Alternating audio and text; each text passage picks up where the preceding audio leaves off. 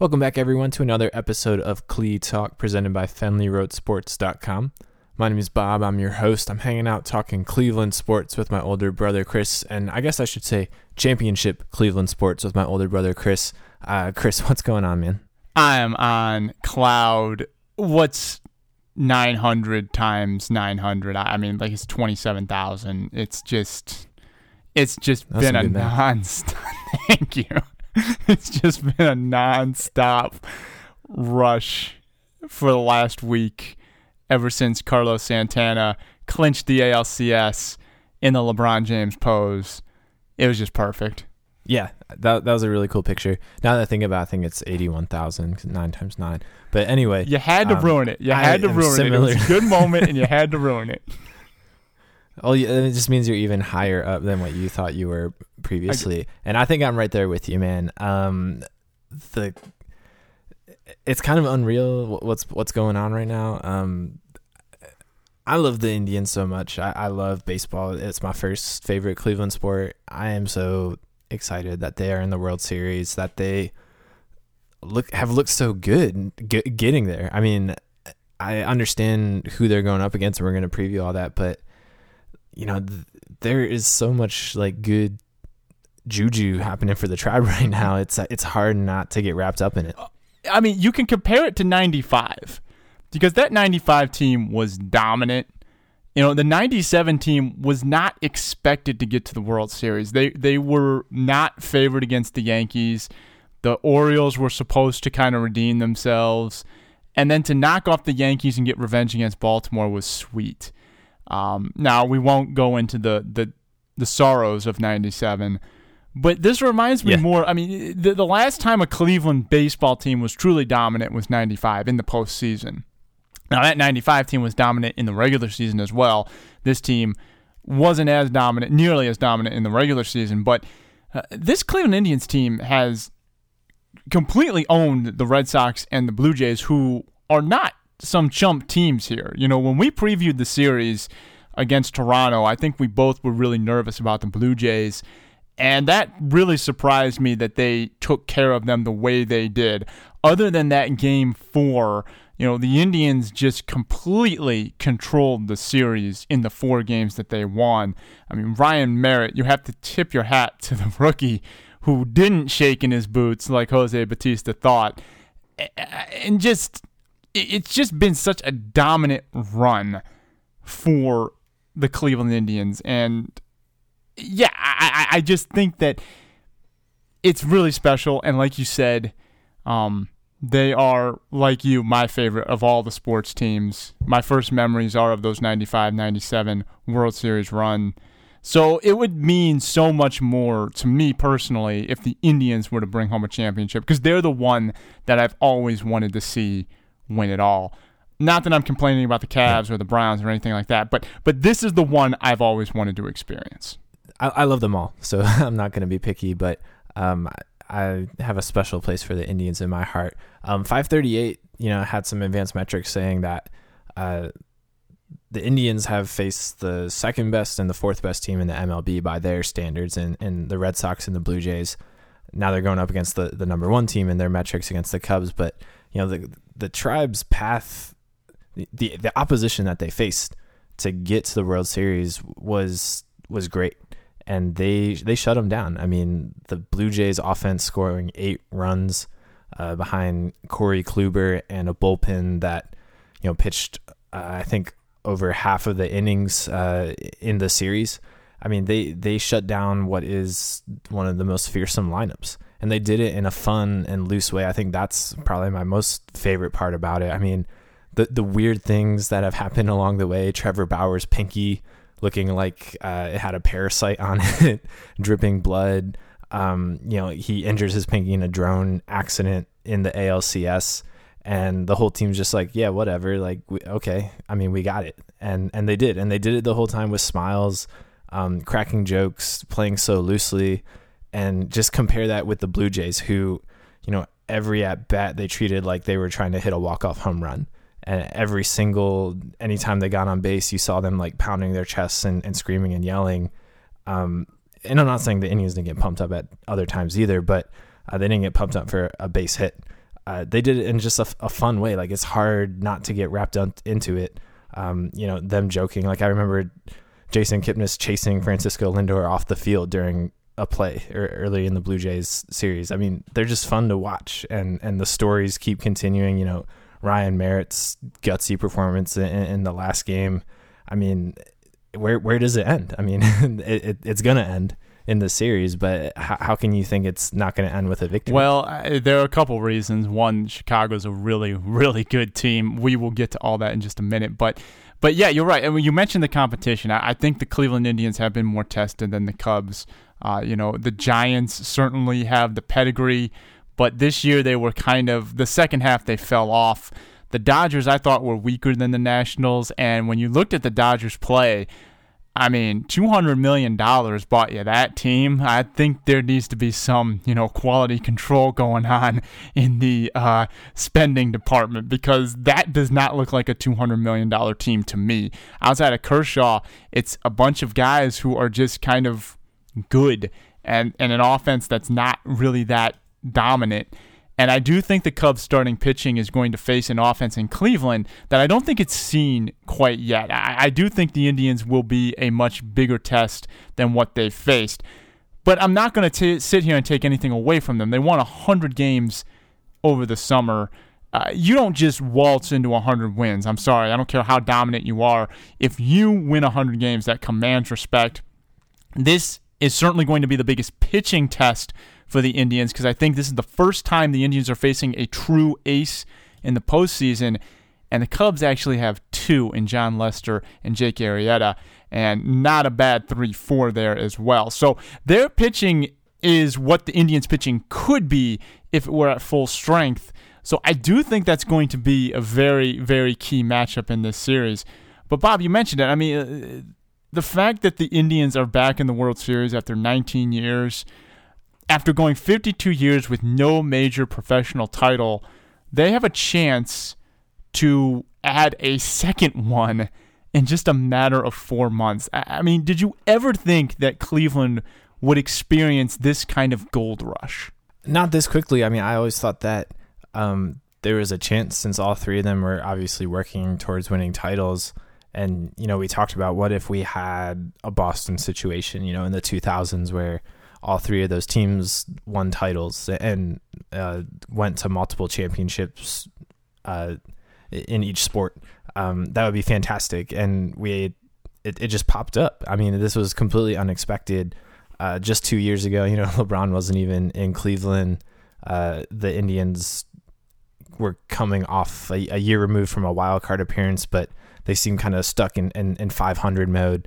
Who would have thought in 2 years they could be their respective champions in the same calendar year? I think it's fantastic. I do want to just go back real quick. I would consider Kyle Hendricks the second ace over Jake Arrieta just for this year. Hendricks is having a much better year than Arrieta. But that being said, Arrieta is now the number 3 guy in that rotation, which is going to be a lot more tough than what the Tribe has faced against the Blue Jays or the Red Sox. So it's going to be a matchup for the ages. But I mean, let's just real quick recap how we got here. I mean, Andrew Miller, ALCS MVP, was near unhittable. Game 5, he stopped striking out people, but was just as dominant. I mean, Chris, any surprise that Andrew Miller was the MVP of the series? No, and Bob, do you even remember what prospects we traded to get him? Because I don't. I didn't even research it because I didn't want to remember because I don't really care. And the guy is worth his weight in gold over the last 3 months. He has been outstanding. He has been their de facto 4th starter. Every time Kluber's not on the mound, they go with this combination of, okay, gutsy performance through 6, Andrew Miller closed the door. And that's been the formula for their success, is relying on Andrew Miller, Cody Allen, and these other arms out of the bullpen to bridge the gap from not having Carlos Carrasco and a starting pitcher version of Danny Salazar. We'll get to more on Salazar in a minute. It is official. He did make the World Series roster, but I don't think he will be starting. The fact of the matter is, Andrew Miller, without him, I don't think the Indians get to the World Series. And I never thought I'd ever say this about a reliever, but my goodness, this guy is by far the most dominant reliever I have ever seen. Yeah, and to do it against a Blue Jays lineup that is so right-hand heavy. I mean, Andrew Miller's a left-handed pitcher. Usually you don't see a left-handed reliever going out there, getting inserted into positions where they're going to face 3-4 righties in a row. The Blue Jays had 5 right-handed hitters that hit over 20 home runs in the season, and he was near untouchable. I mean, how clutch was that in Game 5? 1-pitch double play to end the inning against was that Tulowitzki that hit in that double play, or Donaldson? I forget. I'm pretty sure it was Donaldson, but that pitch was so key because here he comes in the 6th inning with 1 out. And in 1 pitch, he gets the final 2 outs of the inning. And I was watching it with our parents, and I said, well, that just ensures Andrew Miller's going to go 2 innings now. He's going to pitch the 7th and the 8th because he only threw 1 pitch in the 6th. And that was the worst part of that at-bat was they didn't even make him work. They didn't even make Terry Francona pay a little bit for bringing in Andrew Miller in the middle of the 6th by getting 8 to 10 pitches on him. 1 pitch. I mean, my goodness, he's still fresh and ready to pitch the 7th and the 8th like he probably would have anyway. So, yes, that I think was probably the turning point in the game right there, that 1 pitch. Yeah. Well, that I took that for granted because that's Andrew Miller. I just expected greatness from him. There was a key point earlier in that game with Ryan Merritt on the mound, a runner on first, Edwin Encarnacion up to bat. Gets behind in the count 3-0 and is able to work back to a full count and eventually get a ground out and inning-ending double play from him. And when that happened, I was just like, there's no way the Tribe is going to lose this. I mean, if Merritt was able to do that in that high-pressure situation against the Blue Jays' best power hitter, I mean, they have this in the bag. They're way in the Blue Jays' heads. And it just unraveled from there. They went to the bullpen, they went to Shaw, then they went to Miller, and then they went to Allen, and they had it. And it was as simple as that. You're absolutely right. That was a huge moment. And just for the record, it was Josh Donaldson. Just did a little fact checking. But you're right. That was huge. And just Ryan Merritt doesn't get enough credit for that performance. I mean, it was his 2nd ever start. Game 5 of a closeout to close out the ALCS. Welcome to the big leagues, son. I mean, it was just unbelievable. I mean, he was fantastic, and it's just another bright gem in this what's becoming a wealth of pitching for this Cleveland Indians team that, I don't want to think beyond this year, but the future's very bright. But Bob, I mean, another point here is Andrew Miller versus Aroldis Chapman, those were 2 both on the Yankees in July, and 2 big deadline moves for the Cubs and the Indians. Certainly, I know Chapman struggled a bit in the postseason, but certainly 2 powerhouse relievers that helped put their teams over the edge. Yeah, for sure. I mean, Chapman is definitely still one of the more intimidating closers in the game. He is strictly a 9th inning closer, though. Andrew Miller, we've seen obviously get slotted everywhere and anywhere in a high leverage game. But yeah, kind of funny that the number 8 and number 9 guys from the Yankees in July are now pitching on World Series teams, both of them not being the Yankees. The Yankees got a king's ransom for both those guys and well-deserved. An interesting storyline for sure. All right, well, looking ahead, so we got the Cubs versus the Indians. Chris, what are the key matchups here? What are you projecting for the rotations? Well, with the Indians, it is going to come down to Corey Kluber. I mean, you can't lose when he's on the mound with the starting pitching situation the way it is. And I'm not trying to knock Josh Tomlin or Ryan Merritt or Trevor Bauer, but Corey Kluber has been the man. And I think that Game 1 is going to be very key for the Indians, more so than normal because Kluber's pitching it. He's going to go up against John Lester, so it's not an easy task. But it does come down to Corey Kluber getting his 2 wins. And I think if Kluber can be dominant, if he can get them the 2 wins in the series, I would think Kluber's going to pitch 1-5, full rest. I don't think he's going to come back for Game 4 because when he came back for Game 4 last series, it was his worst game of the postseason. Now, it wasn't bad. It was worse by his standards. But I would rather have 2 full starts of Corey Kluber and go in to get 2 out of those 4 wins you need. I feel really good about that as opposed to bringing him back for Game 4. Yeah, I think that again, we talked about this in the ALCS, will be a little bit fluid. It just kind of depends where the bullpen's at, what Bauer and Tomlin were able to do in games 2 and 3. But yeah, I would tend to agree. I'm tending to agree with you on this one. Kluber's first start on short rest, he certainly was good. I mean, only 2 earned runs. How can you complain about that? But with the way this team is constructed, where you need your bullpen to have an off day at some point in the series, you need Kluber to go 7 innings in both of his starts. So yeah, he would be much more valuable Game 1 and Game 5. But again, if you're down 0-3, are you going to put the ball in Danny Salazar's hands or Ryan Merritt's hands for that Game 4 start when you could roll out Corey Kluber who could get you 5 innings? So we'll have to see, but I think if things go to plan, yeah, he'll pitch Game 1 and 5. Yeah, I don't think Danny Salazar is going to start. I do think Ryan Merritt pitched well enough in Game 4 to give Terry the confidence to start him in Game 4 or even Game 3, because the other X factor is the pinky finger of Trevor Bauer. Now, we're all assuming it's going to stay shut this time. He's had a long time to heal. But if that injury acts up, then that certainly throws a monkey wrench into everything.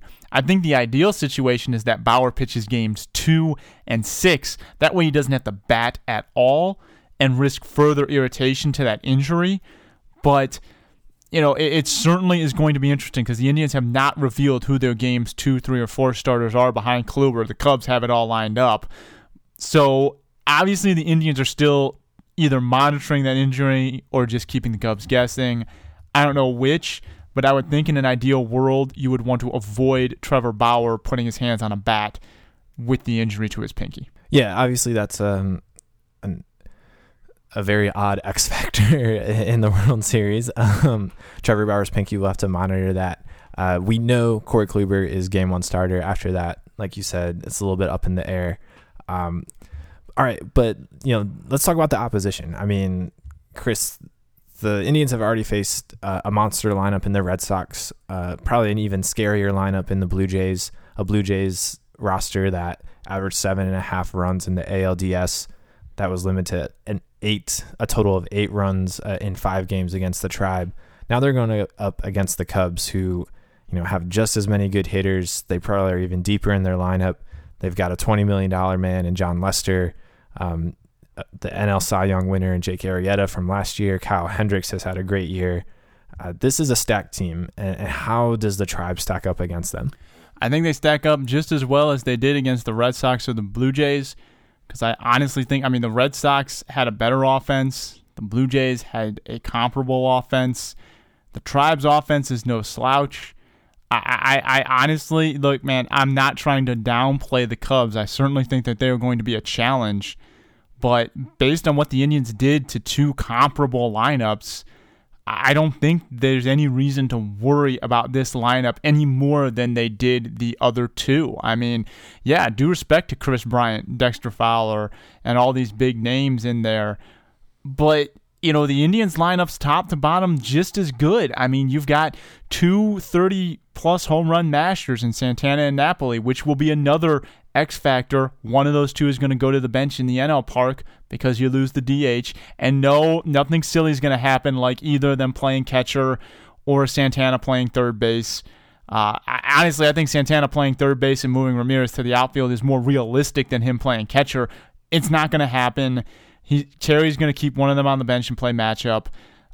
But when you look at the Cubs, I don't see any more reason to worry than in the last 2 series. I don't think that they're any big. They're not a bigger challenge than the other 2.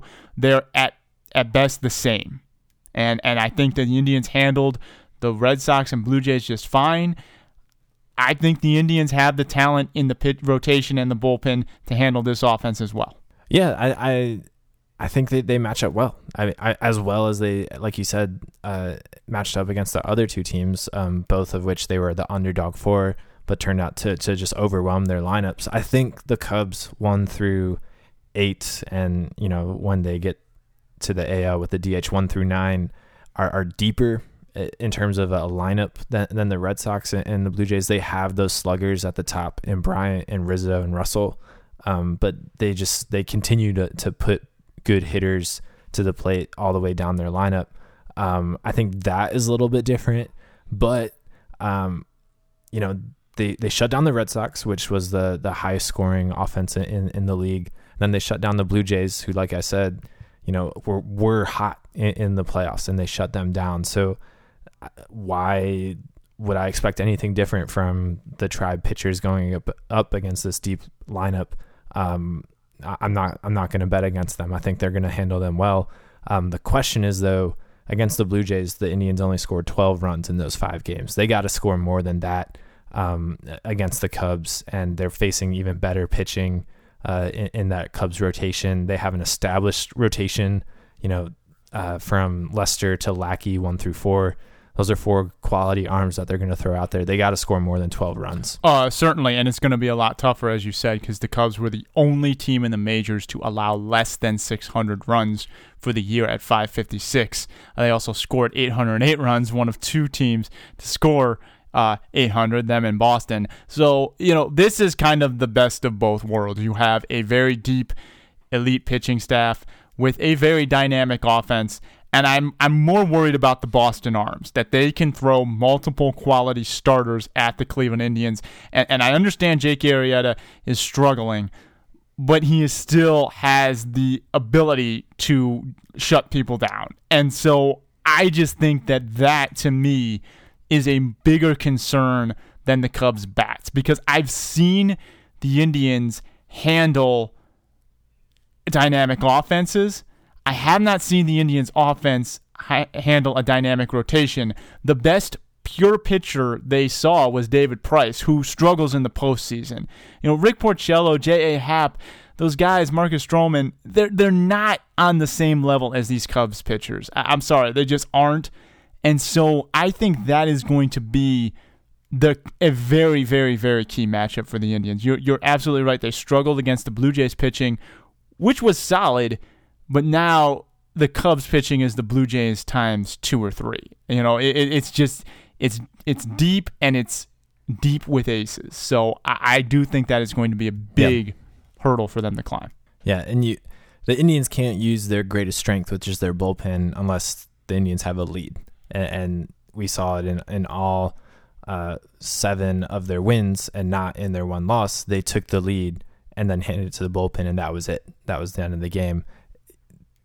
Against this Cubs team, it's going to be even harder with those starters. I mean, Kyle Hendricks in the NLCS, 2 starts, 0.71 ERA, only 1 earned run. John Lester, 2 starts, 2 earned runs. I mean, those are 2 guys that are pitching at the top of their game right now. And like you said, Arrieta is still a quality arm, and John Lackey knows a thing or two about big moments in postseason games. So it's going to be a struggle. I think the Indians are able to give any pitcher a headache. 1 through 9, there are good bats up and down that lineup that just know how to stay within theirself, have performed well in the postseason. They'll be able to do it. But this is by far the toughest matchup in their postseason chase of the year, as it should be. And we didn't even mention the Cubs sort of roster X factor and Kyle Schwarber. There's reports. I mean, he tore his ACL back in April. Now it's reported that it's highly likely he will make the roster and be the DH for the Chicago Cubs, at least in the 4 games in the American League, or at least the 2 and the 2 if necessary. Bob, I mean, how big of a boost is Schwarber to this Cubs offense? Well, if he hits like he hit in last postseason, the Indians, that might be the straw that broke their back. I mean, the guy absolutely mauled last year. I think he had 3 home runs in the postseason, was by far their best hitter. So if he's able to just hit the ground running, the Indians might be in some trouble. But this is a guy coming off an ACL injury, has played in Arizona Fall League for a week, and that's it. I don't think he's going to be big league ready. Certainly not postseason ready. Certainly not ready to face some of the good arms that the Indians have. So I'm not really worried about it. But it could be a very compelling story. It could be an X factor for sure. And, of course, the Indians' X factor is determined. The Indians released their roster. Danny Salazar is on it. Cody Anderson is not. Bob, I know Salazar has not been throwing his third pitch, the breaking stuff, his curveball, but his changeup is one of the deadliest in all of baseball, and he has a good fastball.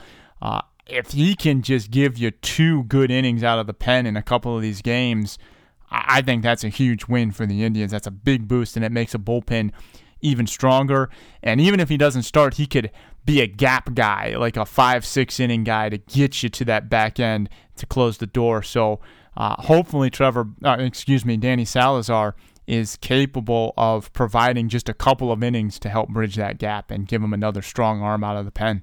Yeah, it's tantalizing. He could definitely be an X factor. I'm concerned more about more pressing nagging injuries on the roster. Trevor Bauer's pinky and Jason Kipnis's ankle, which he hurt celebrating winning the pennant. So hopefully those 2 guys will be on top of their game and healthy. Danny Salazar is a nice cherry, but I'm not putting a whole lot of expectations on him contributing mightily. If they get desperate, they're certainly going to turn to him, but hopefully they don't even need that. Yeah, certainly. It's hard to expect anything out of a guy who hasn't pitched since early September.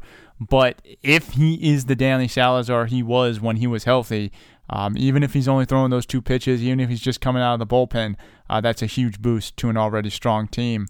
Bob, I think we've sliced and diced this series every which way. It's money time, man. Which cursed team, which drought comes to an end in at least a week from now? Yeah, I'm going with the Indians, man. I can't bet against them. They've defied all odds, from Michael Brantley to Brian Merritt.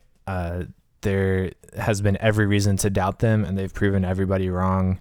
What's one more historically great team to beat for the Indians to win the World Series? I think it's going to be Tribe in 6. I actually think this is going to be an epic World Series. I think I would be surprised, given the futility of both these teams, that both of them torture their fan base with a Game 7. So I'm going to pick Indians in 7. I can't pick against my Tribe at this point. It wouldn't surprise me if the Cubs did it, because I think the Cubs are a very elite team. But the Cavs faced a very elite team and were down 3-1, and they never gave up. I think that's key too. Everyone is picking the Cubs. It's still Cleveland versus the world. They can still play that card that has been that sort of, if you believe in momentum X factor, it is certainly hasn't hurt the Indians over the last 2 series. They will be able to continue to play that card even with home field advantage, which, to be fair, stop making an exhibition game decide home field in the World Series. I'm talking to you as a Cleveland fan. The Cubs should have home field advantage. They won 100 games. Give it to the best team in the season you play in. None of this exhibition game deciding it. I do feel bad for the Cubs in that regard, but I'm not going to complain about it. The rules are the rules. I think the Indians win in 7 games. It's going to be an epic series because you have 2 epic storylines with these futility streaks coming to a head. Yeah, definitely. It's definitely a good storyline. Hey man, the Cubs had like 5 dudes in the All-Star game. It's on them. They could have won it. But there are 25 guys on the roster in the All-Star game, and on top of that, I'm joking. They won 100 games. Come on, real games should decide this, not an exhibition. That's all I'm saying. No, it's a valid point. Very good point. But I'm happy that Indians have home field because extra game at home. Tribe seems to play better at home. I like it. But World Series starts Tuesday evening. This sets up a date that a lot of people in Cleveland were kind of whispering about all the way back in July, really, after the Cavs won their title. Tuesday night in Quicken Loans Arena, the Cavs are going to raise the banner. They're going to get their rings. They're going to open the NBA season as the season's past champion, celebrating their championship. Meanwhile, just a few minutes later, right across the plaza in Progressive Field, the Tribe is starting Game 1 of the World Series. This is an epic celebration in Cleveland for Cleveland sports. Chris, if you had a choice to sit in a seat of your choice in one of these two arenas on Tuesday night, where would you rather be? I mean, you can't turn down Game 1 of the World Series. I guess the logic would be there are still other chances to see the World Series. You have a Game 2. They're going to raise the banner in only that night, so that is a special moment. But it's not the same as winning the title. I mean, I experienced the Cavs championship when they won it. I don't need to see them raise the banner. I would much rather be in the current championship situation than the first game of an NBA season, because after those 5 minutes where the banner goes up, then it's just an NBA regular season game. And quite frankly, I would much rather watch a high intensity World Series game one game with my favorite team vying for a championship. So I think this is a pretty easy choice, even though I give kudos to the NBA and the Cavs for moving that game up 30 minutes so that way fans can watch both of them on TV. I thought that was a very nice move and a good gesture by the NBA and the Cavs to do that, and because they probably figured they weren't going to get any ratings if they went head-to-head with the World Series. Yeah. But I would definitely go Game 1. Yeah, if I had to choose one, I would definitely go to the World Series because that is happening live and currently. It's a current sporting event, whereas the raising the banner is very cool, but that's celebrating a past event. But I mean, hey, you got a 30-minute window. You could see the banner, leave, walk across, and catch the opening pitch easily for the World Series. So if you have about $6,000 of disposable income, why not do that? Bob, it wouldn't surprise me if LeBron James and the Cavs starters just take their rings and say, you know what, we're going to let the backups handle this and walk across the street to Progressive Field and watch Game 1 of the World Series from a loge, because we know the Cavs are going to punt more than a few games this year. So it really wouldn't surprise me if that happened too. And honestly, I would just laugh so hardcore if that happened. There's no way it happens, but it would just be awesome if it did. Yeah, Adam Silver would have a fit and would have some medical emergency if that happened. He would not be happy. But yeah, I mean, it's been great seeing the Cavs be such fans of the Indians, and the Indians were fans of the Cavs likewise in their run. So that's been pretty fantastic. Hey, I hope in Progressive Field they show the banner raising ceremony live on the Jumbotron. I think that would be a really cool way to start off the game, in addition to the fact that Kenny Lofton and Carlos Baerga are going to throw off the first pitches in the first two games. So really cool move by the Indians to get them involved. But if they showed the banner on the Jumbotron, the fans will go nuts. And I don't think they would calm down until like the first inning. And by then the game started. So they're just on like volume to 12, not even 10 or 11. They're at 12, man. It's just through the roof.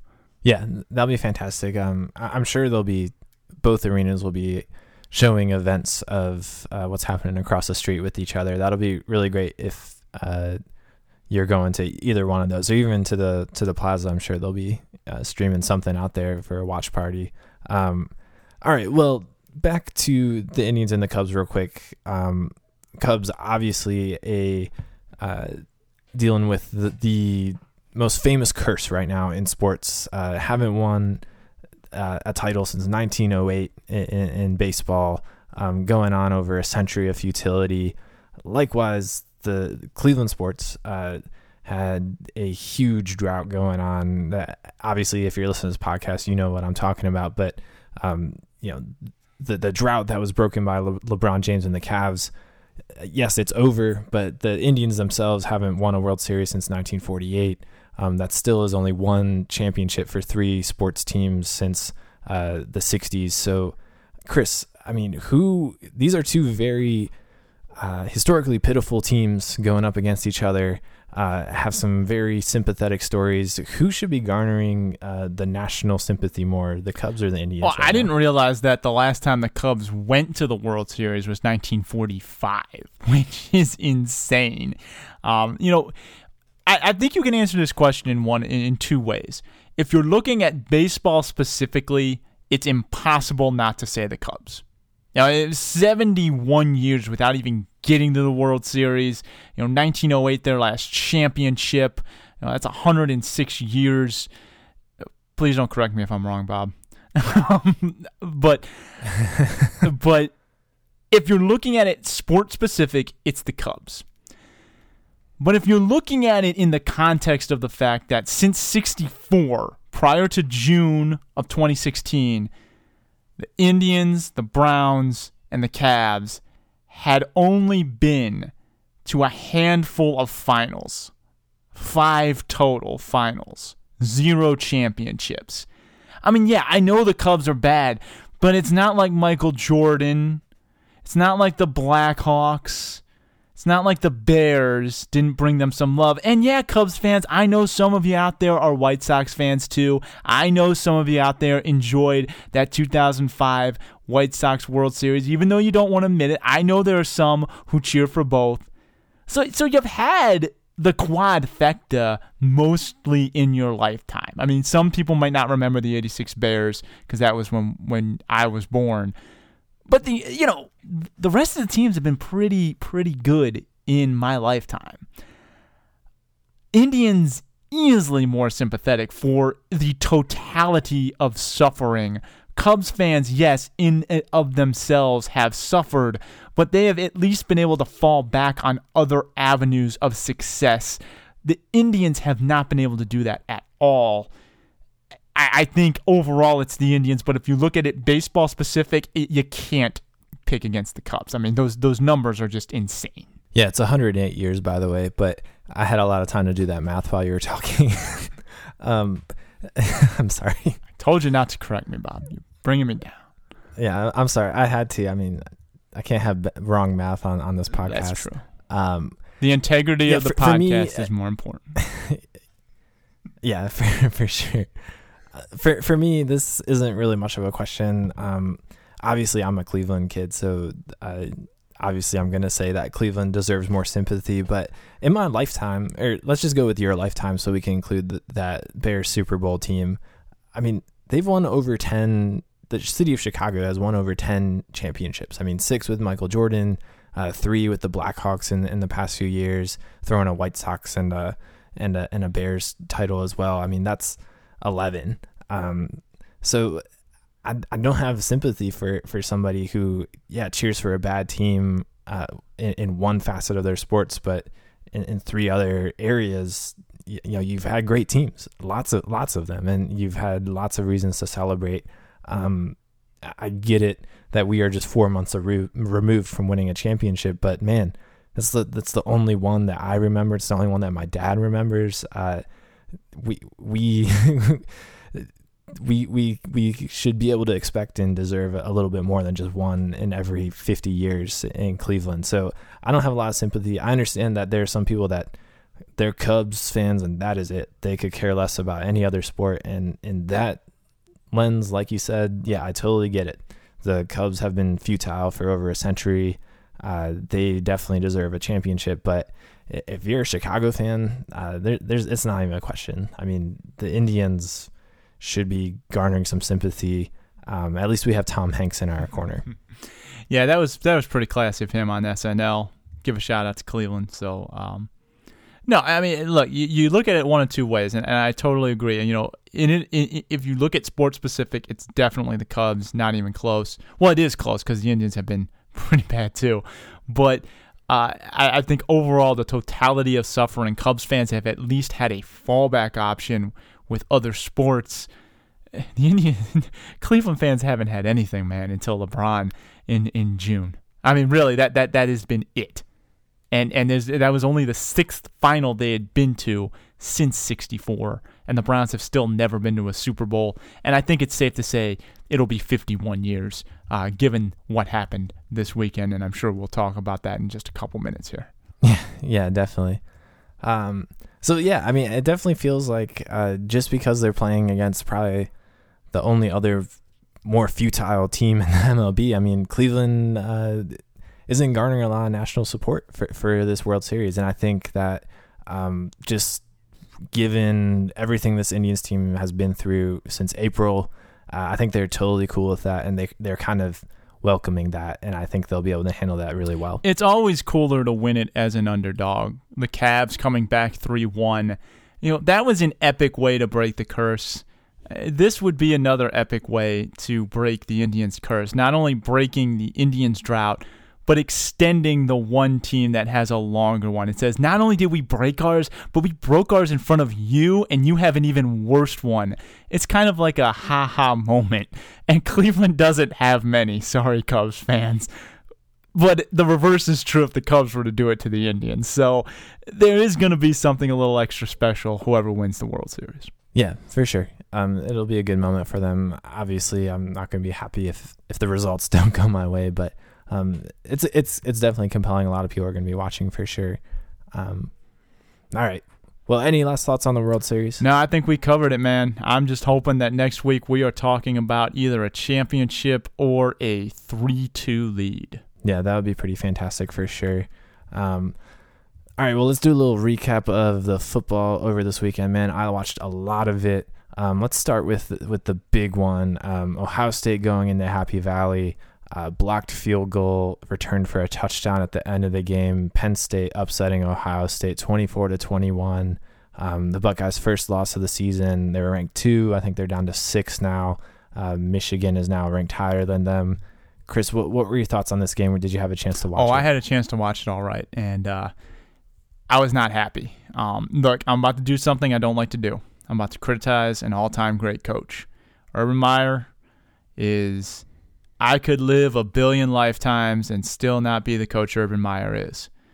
But man, why are you running a fire drill with 4 minutes and 30 seconds left? I mean, you had 2 timeouts. Your special teams had played like garbage smothered in trash. Blocked punt, a bunch of other muffs that could have left to disaster. I understand you wanted to deliberate the 4th down. Go ahead.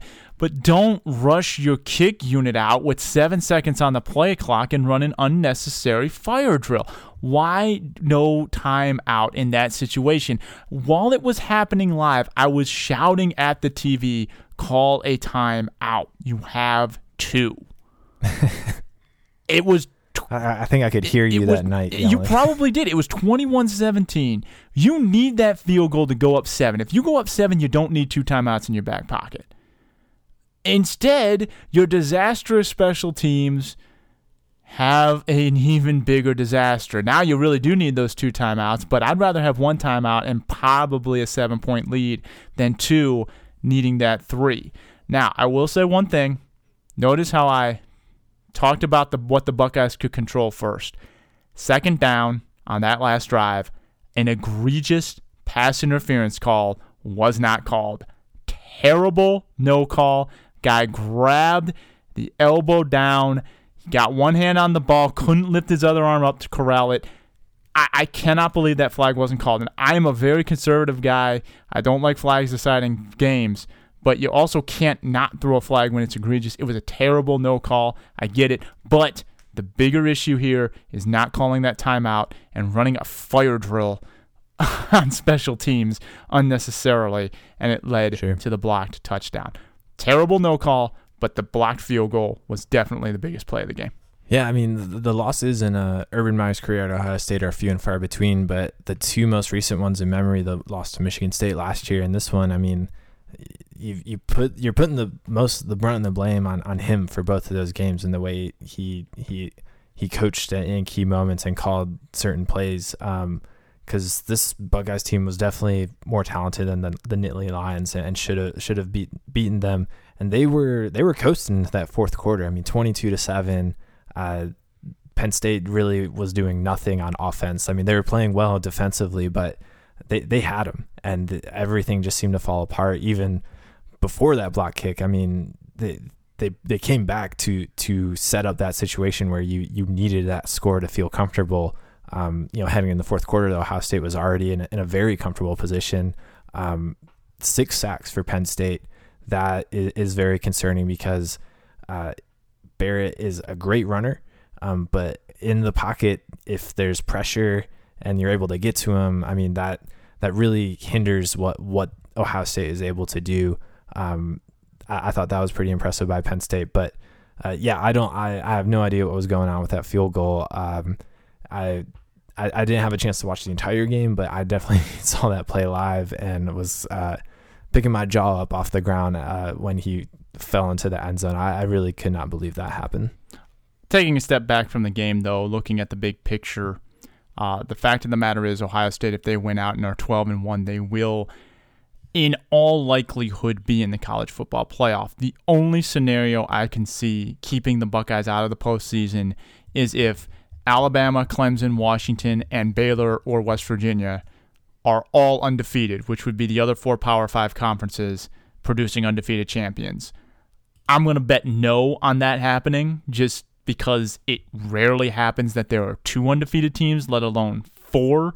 So from this perspective, it's great because if you're gonna lose early. The Buckeyes definitely did that. The margin for error is 0. But as long as they beat Nebraska, Michigan, take care of their business, win the Big Ten championship game against Nebraska or Wisconsin, that's 3 more quality wins. I'm sorry. Look at Louisville's schedule. It's awful in the non-conference.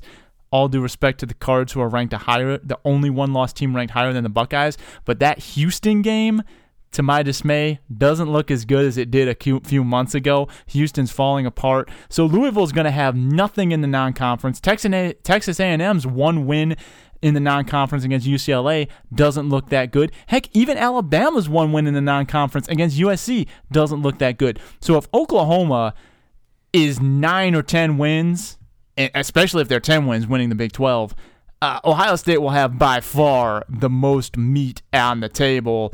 They will be the best one-loss team if they win out, no question. So big picture, doesn't change anything from here on in. Yeah, I mean, you win and you're in. You can't. You're not going to go to the playoff with 2 losses, so that luxury is out the window in case some crazy scenario where that were possible, where like Michigan and Ohio State could get in that play-in game. But it doesn't change much. I think it does.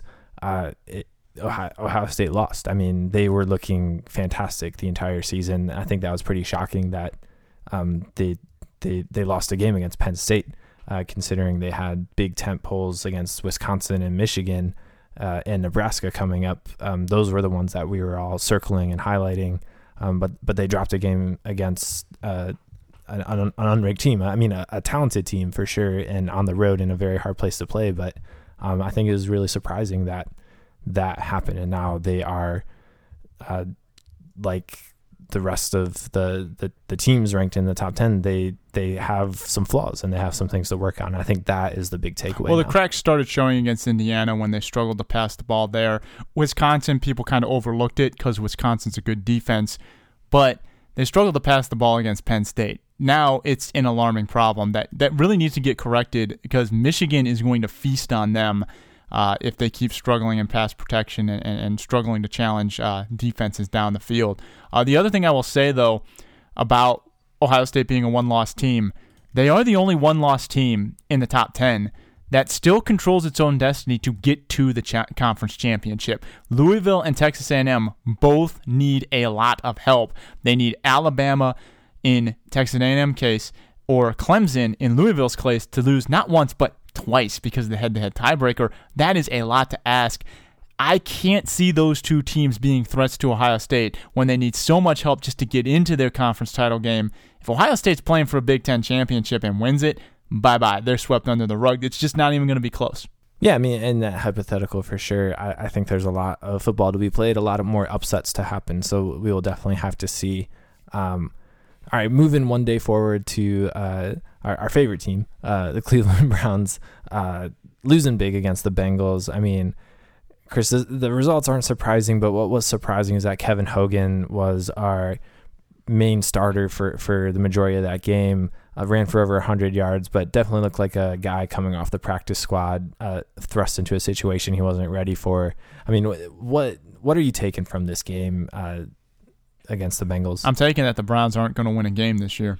That's honestly what I'm taking, because I mean, how are the Browns going to win a game? I just want to know. They've lost, their rookie playmaker, Corey Coleman.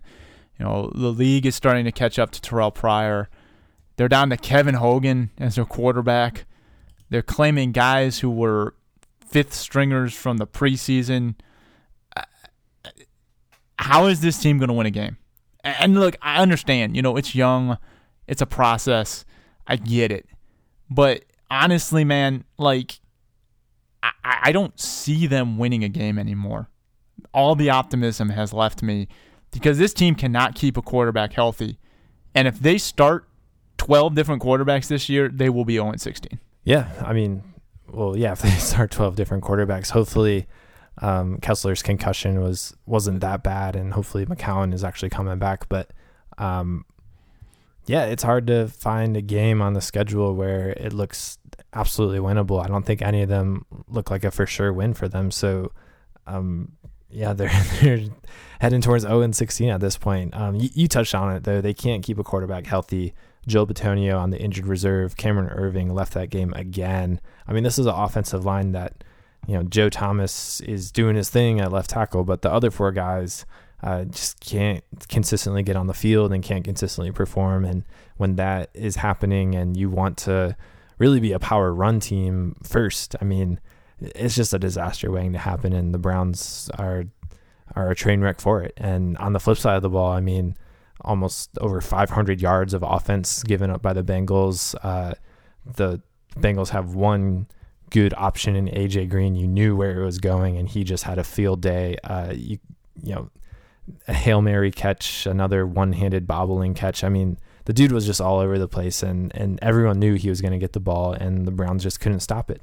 And then likewise, Jeremy Hill and Giovanni Bernard just ate him up on the ground. So all in all, on all sides of the ball, just a very disheartening showing by the Browns. And it's getting bleak. 7 games, 6 different players have taken snaps under center or in the shotgun, if you want to get technical. 5 of them are true quarterbacks. Terrell Pryor was a quarterback, but he's trying to play wide receiver now. Bob, that is just it's insane, even by Browns standards. We're not even at the halfway point, and the Browns have already gone through 6 different guys playing quarterback. I even if you extrapolate that out, they're gonna roll out double-digit guys. It's astonishing how this offensive line cannot keep a guy healthy. And I think this is a huge problem that certainly is going to be the absolute number one focus this offseason. It's got to be the offensive line. Yeah, and finding your quarterback, but you got to keep that quarterback healthy, whoever he is, for sure. That is clearly the need. I wouldn't waste the number one overall pick on a quarterback because he won't last 3 games with that offensive line, even if it's next year. Well, we'll talk about that when it comes up. You don't have to start him. You can keep him healthy. You can keep him safe. But yeah, it's gonna be a rough year for the Browns, like we said. But still, when you come off a shellacking like that, it's hard to find any optimism for sure. Yeah. But there's plenty of optimism in Cleveland because the Cavs and the Indians are awesome, and I am just glad that we were going to have a seamless transition from baseball to basketball and have plenty to distract us from this disaster that is the Cleveland Browns. And it starts on Tuesday. But we'll be back next Monday with another Clee Talk podcast. Like I said earlier, hopefully it will be at least a 3-2 lead. Hopefully a world championship. But, my advice to everyone, just enjoy it. You've had a wonderful year, whether the Indians win or lose. The drought is over, whether the Indians win or lose. Let's just enjoy the fact that this year has been amazing. Throw in the Cleveland Monsters, Calder Cup, and, it could be 3 championships. I know that it's a minor league team, but it's still, a pretty special year for Cleveland sports. And Ohio State still isn't eliminated yet either. A lot of Ohio State fans up here. So a lot to be thankful for, a lot to enjoy, regardless of what happens over the next week in the World Series. Just enjoy the ride and try not to let, if it ends in disappointment, hamper what was a very fantastic year. And so I'm looking forward to it. It's going to be great. And we're going to talk about it next week on Clee Talk. Come back to FenleyRoadSports.com, click on the iTunes icon, and hit subscribe. Rate us highly if you feel like it. Or if you don't, still rate us highly. Doesn't matter as long as you rate us highly. You can also follow us on Twitter or Instagram by searching Fenley Road Sports. And, of course, come back to FenleyRoadSports.com. And, yes, even though we're depressed about the Browns, we will still have a Football Fridays this Friday, previewing the upcoming matchup against the Jets.